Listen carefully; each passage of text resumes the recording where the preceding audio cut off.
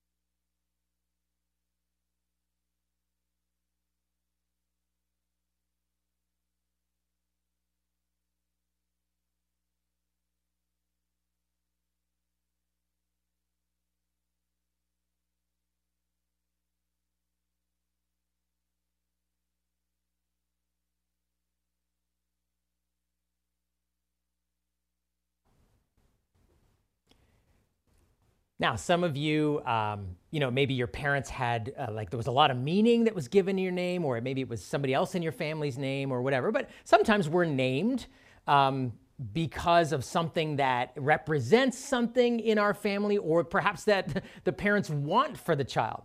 I mean, certainly when it comes to like artists, musicians and painters and sculptors who they name often their creations because it's telling everybody else, what does this thing mean? Or even, what is it supposed to do? Certainly companies, when they create products or create brands, branding is a thing, right? Where the name is meant to mean something. And in fact, tell others or elicit a response from people because of what this name is. This is how you're supposed to feel about this person, about this object, about this brand, about this product, about this piece of art, about this song. And this is what you're meant to do with it. Now, this is interesting. You may not have thought about this, but we do this all the time as people.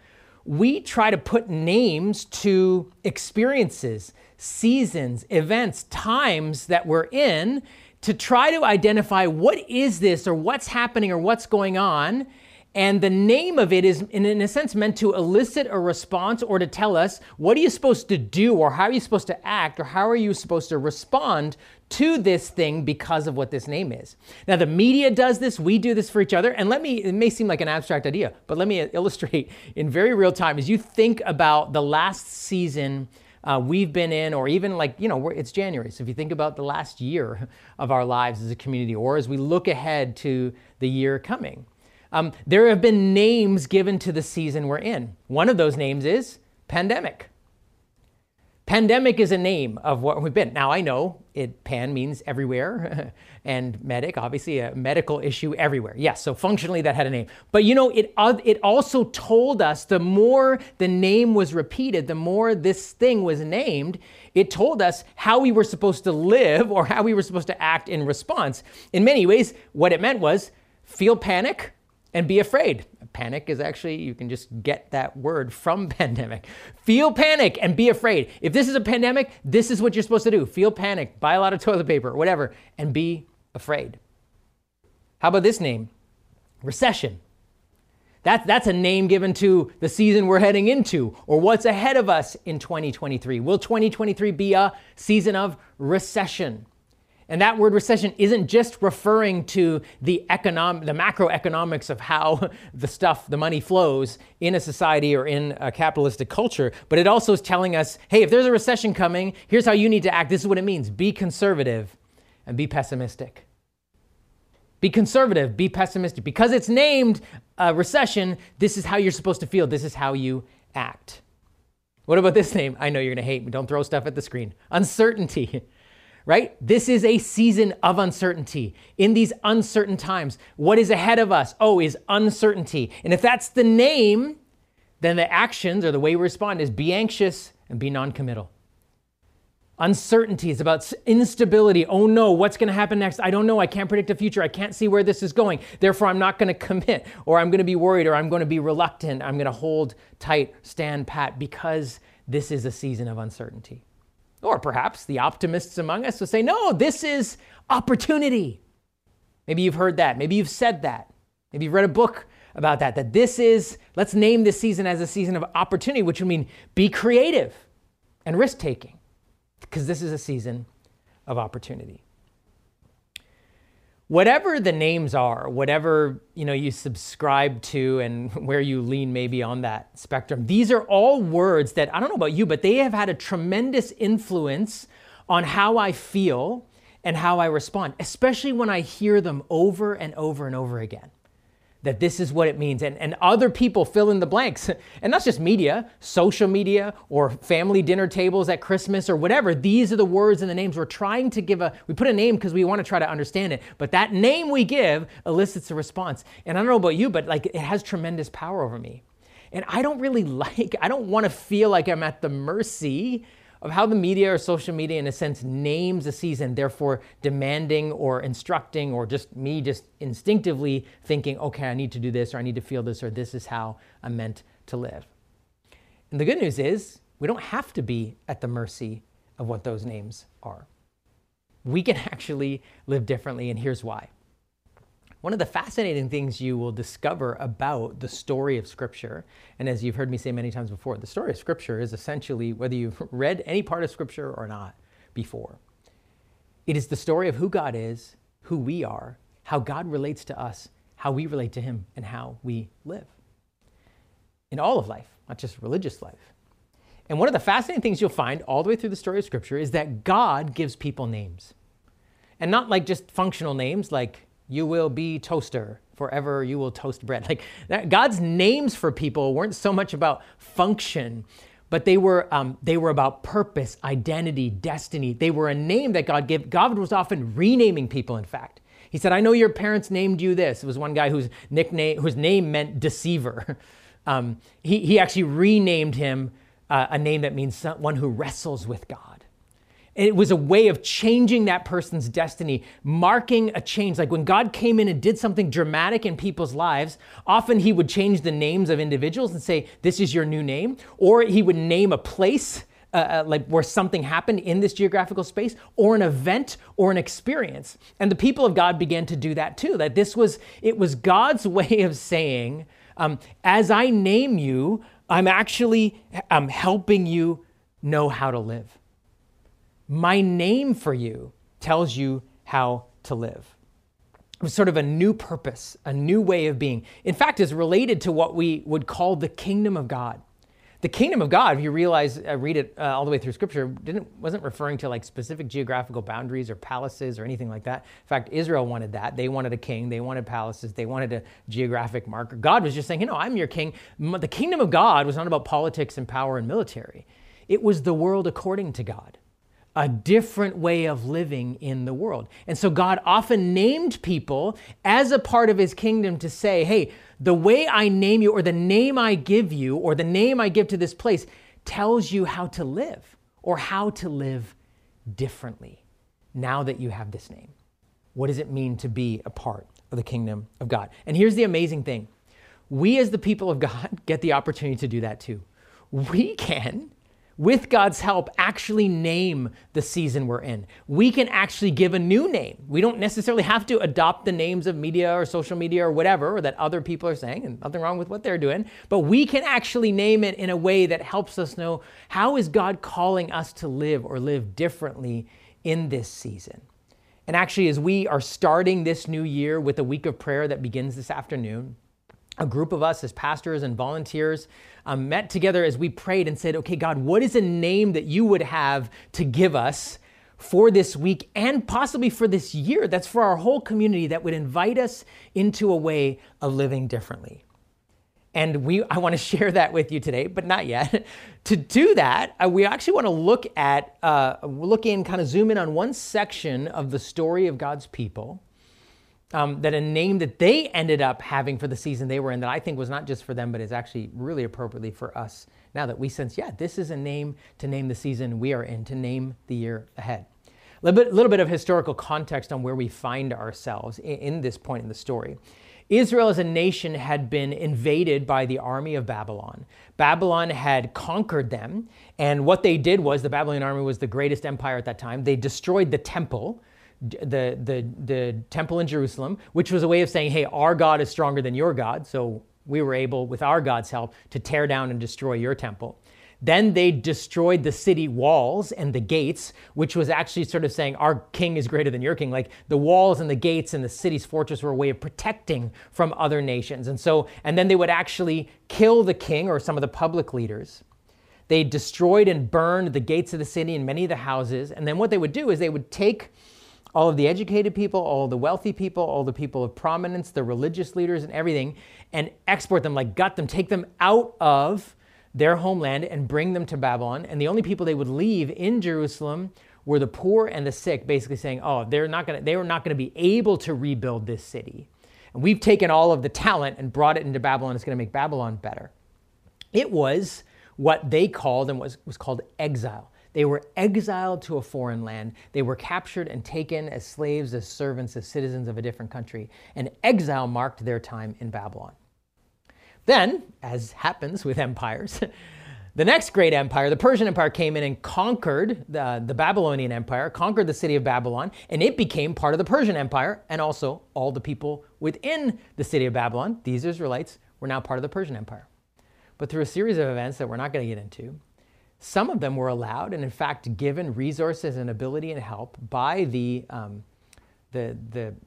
Prince of Persia, by the head of the Persian Empire, to go back to Jerusalem. And so a number of them returned home. And as they returned home, they were entering a new season, not exile anymore, but the season of rebuilding. And that season, there was a season of rebuilding because they were going to rebuild the temple, the place of worship for their God. They were going to rebuild their homes as well and their dwelling. They were going to rebuild the city gates and the city walls. And this wasn't just about the bricks and mortar and the stone and the materials of rebuilding.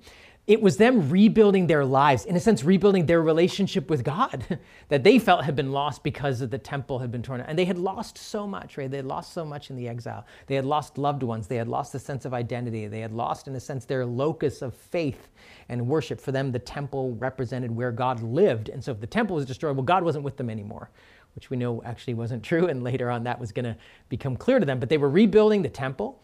They were rebuilding their homes, like their lives, their relationships with each other in their community and the city walls. In other words, their relationship with the community and the world around them. They were in a season of rebuilding. And we get a little glimpse into what that season was like, probably one of the most succinct and profound descriptions of what it was like to engage in a season of rebuilding. And we're going to hear a passage that after they had started with the temple foundation, there's a whole bunch of people, resources, time, energy, and whatever, going into the building of the foundation. And as they rebuild it, here's what happens. I want you to listen as this is read for us. In the 2nd month of the 2nd year, after their arrival at the house of God in Jerusalem, Zerubbabel, son of Shealtiel, Joshua, son of Jozadak, and the rest of the people, the priests and the Levites, and all who had returned from the captivity to Jerusalem, began the work. They appointed Levites 20 years old and older to supervise the building of the house of the Lord. Joshua and his sons and brothers, and Kadmiel and his sons, descendants of Hodaviah, and the sons of Henadad and their sons and brothers, all Levites, joined together in supervising those working on the house of God.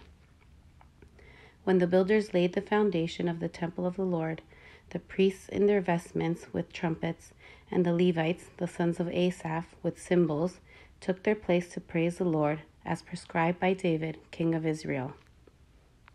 With praise and thanksgiving they sang to the Lord. He is good. His love toward Israel endures forever. And all the people gave a great shout of praise to the Lord, because the foundation of the house of the Lord was laid. But many of the older priests and Levites and family heads who had seen the former temple wept aloud when they saw the foundation of this temple being laid, while many others shouted for joy. No one could distinguish the sound of the shouts of joy from the sound of weeping, because the people made so much noise, and the sound was heard far away.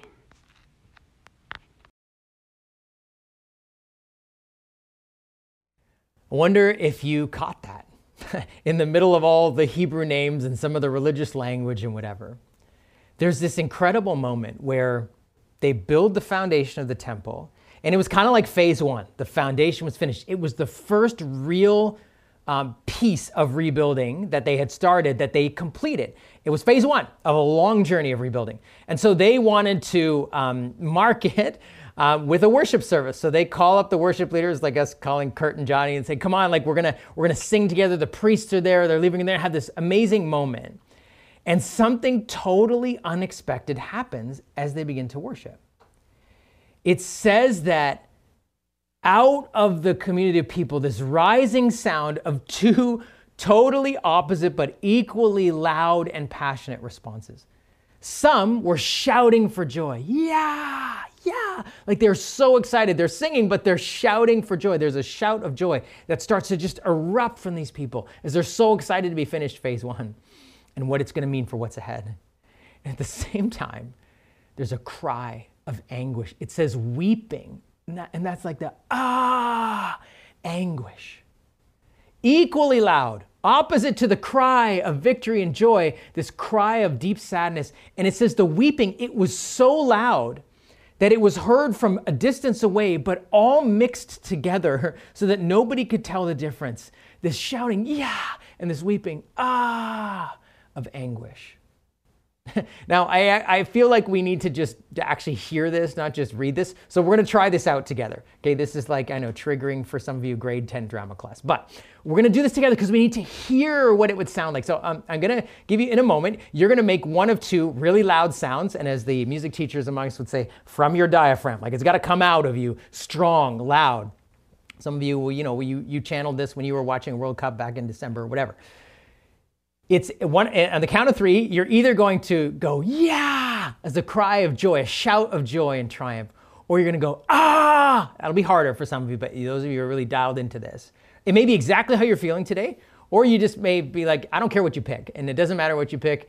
You're just going to do it. On the count of three, we're going to do yeah or as loud as we can to mix it all together. You ready? 1, 2, 3.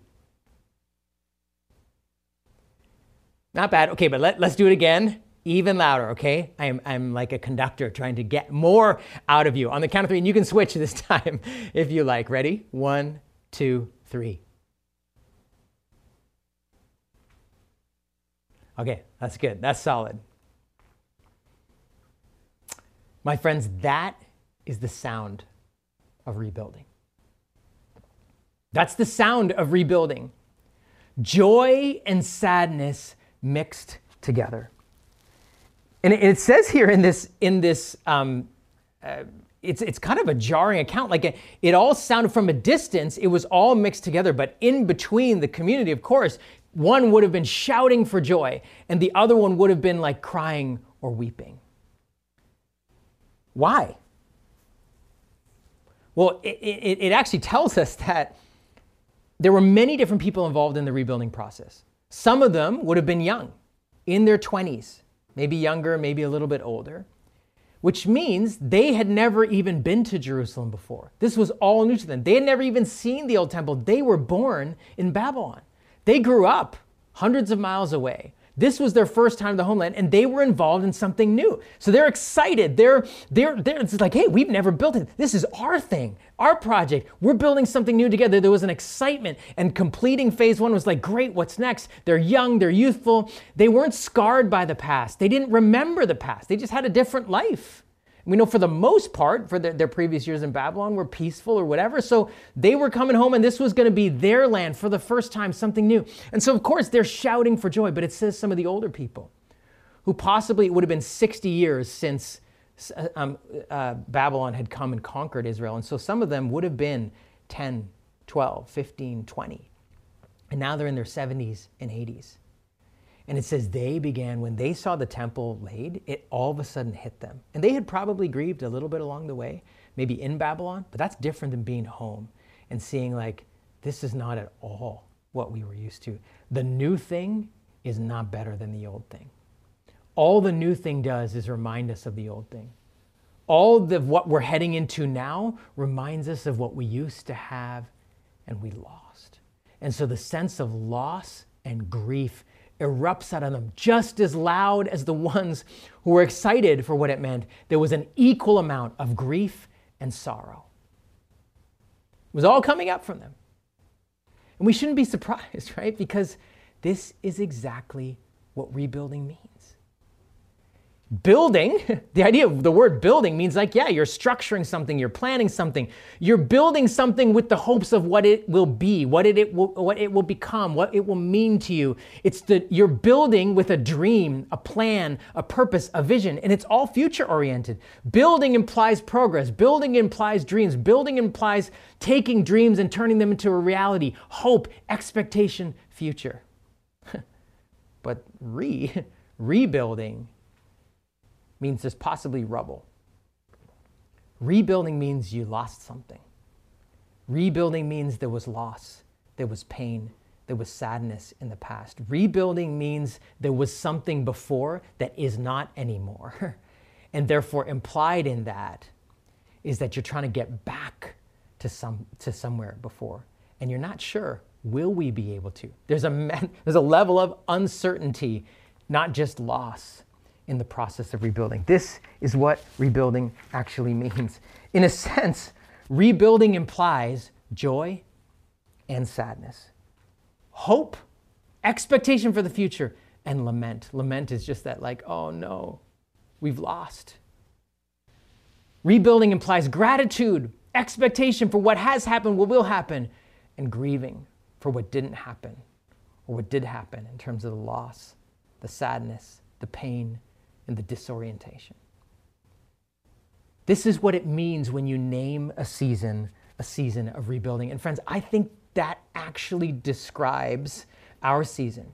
No, our situation, we were not literal exiles. And of course, the gravity and the grievousness and the depth of pain that the nation would have experienced was probably much deeper than ours.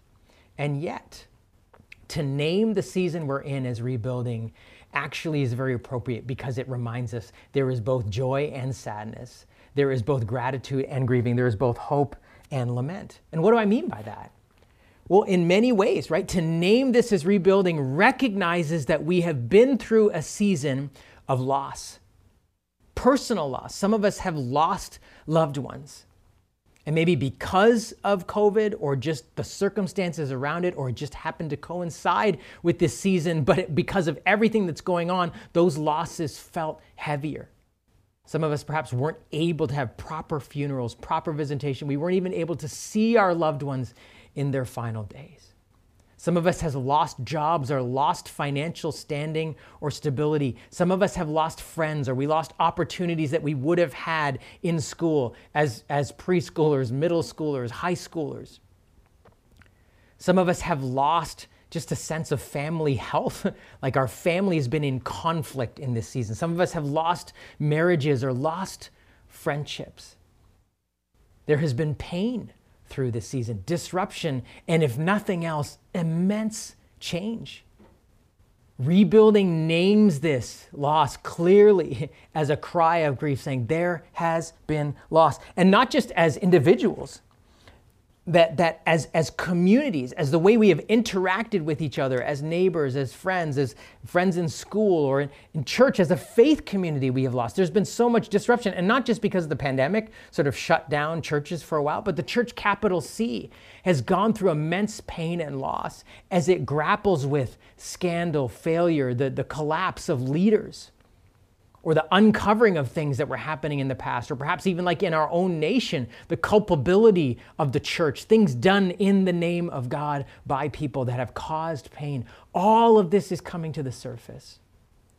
Not to mention the fact that in many ways, the foundation or the center of our lives as the faith community has not been Jesus. It has been many other things, many other debates, many other frustrations, many other conversations about civil liberties, and not Jesus at the center. We are trying to rebuild our center, or in a sense, our foundation, because we have made our foundation about a lot of other things. We've lost even, I think, a sense of purpose in the world, and lost a desire and a willingness to sacrifice for other people, to live as people for the sake of others. In a sense, lost our mission and our purpose in the world. All of these things we have lost, and we are trying to, in the process, or needing to, even if we don't realize it, rebuild. See, the word rebuilding, to name a season like this, is both honest, right? It recognizes loss and pain, but it's also instructive. It actually invites action, right? To name this rebuilding doesn't allow us to just sit lazily and just sort of fall into a coma of where we've been. Naming it rebuilding says, no, there's something to do. There's work to be done. In fact, when you read these books of Ezra and Nehemiah, which describe the rebuilding work, there was a lot of work, hands-on work they did. There was a lot to be done for the faith community, in their individual communities, in the city walls, that says in front of their own houses. Rebuilding says, no, we cannot just allow. We've lost some things, but this cannot be the new normal. But likewise, rebuilding says, yeah, but we can't just march on and say, great, we're happy to lose some of the past. We're happy to get rid of, what we've lost. We didn't like some of that stuff anyways. Let's rebuild. Now, maybe that's true, but it doesn't allow us to just move on without caring for those and caring for our own souls that have sustained damage. It does not allow us to say, hey, let's just forget the past, let's move on, because there are real hurts, real losses, and in some ways, grieving has not really happened. We've done a lot of escape, but not much honest assessment and grieving. And so rebuilding is honest, but it's instructive, it's helpful. It tells us that this is meant to be in play. It also actually just helps us understand why we struggle with each other's responses, right? Because some of us want to move on. Some of us are happy that some of the things of the past are torn down or not around anymore, or good, you know what, I wanted to stop doing that for a long time. Now I don't have to do that anymore, and I want to move forward. Some of us are happy with that. And we don't understand people who are upset about or complaining about or keep on looking in the past. We keep saying, come on, move forward, let's go. Others of us, don't understand how people can't see our grief, our pain, our loss, or are not even tuned in to what we have sustained and what we've gone through, or perhaps even attentive to their own pain and their own loss. We actually need each other. Rebuilding helps us do this together. It helps us know that both joy and sadness, hope and lament, gratitude and grieving are a part of this whole process. And so really kind of before we sort of move on and get even more practical about, okay, what would that mean for us? I want to pause and do something that actually the people of God did themselves as they sang. We want to sing a song that together that actually expresses both. It expresses hope and lament. It expresses joy and sadness. It acknowledges honestly the pain, the struggle, and at the same time expresses hope and joy in God as our foundation in the middle of a process of rebuilding. This is kind of hard to do, right? To have both of these songs present, to allow the cry and the joy to come in together. I imagine even as the people were there singing, and you're shouting at the top of your lungs and the person next to you is weeping loudly. Right? You're probably trying to sing louder just to drown. Nobody wants to hear that guy cry. Let's sing louder. But that's often how we can be. And in fact, many of our songs don't even allow for, I suppose if we sang songs of lament, people would just be depressed, nobody would come to church. But that's not true. I think the problem is that so many of the songs express the cries of victory and not enough of the cries of lament. And we need both. It's hard to do, but when we name it as rebuilding, it gives permission. It gives permission to recognize some of us are grieving, and some of us need to grieve, and some of us need to teach the rest of us how to grieve. And likewise, we need hope. we need faith, we need a forward-looking, we need a perspective that looks back and looks forward. That's what rebuilding allows us to do. And it recognizes this was a song of worship. It wasn't like God was upset with what they were singing. This was in the presence of God, both tears and like excitement and laughter, both hope and lament, both gratitude and grieving. It was all part of worship that God invites and receives and joins in with us. So when we name it, it gives permission to that. And one of the most profound ways that we can express it, because sometimes just talking about it is hard, right? We actually find it a lot easier to express both grief and gratitude, both joy and sadness in song and, quite frankly, prayers, because most of our songs are prayers. In fact, the song we just sung is a prayer. And so, and that's why I'm talking about this today, because any of you know what day it is or what time of year it is. I always basically use our message, our teaching time, as a 25, 30-minute announcement to try to get you to come to the week of prayer, which starts tonight, because we feel like this is the best place to begin rebuilding. In a sense, like prayer is an essential part of how rebuilding happens. In fact, prayer lays the foundation for the rest of the rebuilding that has to happen, right? Prayer, that foundation, where do we begin? We begin with God. We begin in the presence of God. We put Jesus at the center again. We bring our sadness and our joy, our gratitude and our grieving, our hope and our lament into the presence of God together as a community. This is why prayer is the most effective starting point. Prayer lays the foundation for the rest of the rebuilding that we need to do. Look, if my life is any indication over the last month, maybe I'm assuming, but you and I have probably done a lot of time with family. Some of you are like, yeah, too much. Others of you, not enough, whatever. But spend a lot of time with people, probably. A lot of time perhaps cooking, eating, cleaning, then eating again, napping on the couch, watching lots of sports, football, hockey, basketball, football, whatever it is, lots of hours. And some of that probably has been restful, but maybe some of it has been escape. Some of it's been helpful, maybe, but some of it's just been a distraction. And probably what we haven't done a lot of, those hours and hours and hours that we spent hanging out with people and eating and celebrating and buying and shopping and watching, hasn't left many minutes for prayer. And so I always love the gift that the week of prayer is at the beginning, after coming through a season like this, to go start here, lay the foundation for the rest of the rebuilding that has to happen in the year ahead. Because the only thing harder than rebuilding is having to do it alone. And the bigger the job of rebuilding, right? Because this is about our personal lives, our communities, our faith community, our relationship with God, our relationship with the world around us. The bigger the task of rebuilding is, the more we need other people to help us in it. And so that's why we're doing corporate prayer, communal prayer, starting together. And so I want to invite you to come this afternoon, 4 p.m., to our kickoff to the week of prayer. So that's actually what's happening today. Like normally our King site meets at 4 o'clock, but they're not. They're at one of our sites this morning. And together, all three of us are going to meet at 4 o'clock for a prayer kickoff. There'll be a kids program for ages 0 up to 5, where they're going to be learning as well. And then we get to finish that time of prayer at 5. We start at 4, and at 5:30 we have a family meal together. All of us as a community, as part of that, both grief and joy. And we're going to learn to do that a little bit again this afternoon. And how do we pray that way? How do we learn to pray that way together? How do we enter this year? And how can this idea of rebuilding begin to permeate all we're doing? And so that's tonight, or today, this afternoon at 4 o'clock, and family meal. And then it's not just for tonight, for the whole rest of the week. Actually, this is a week of prayer. And so for the rest of the nights, Monday, Tuesday, Wednesday, Thursday, they'll be at 7:30. Monday is Zoom only.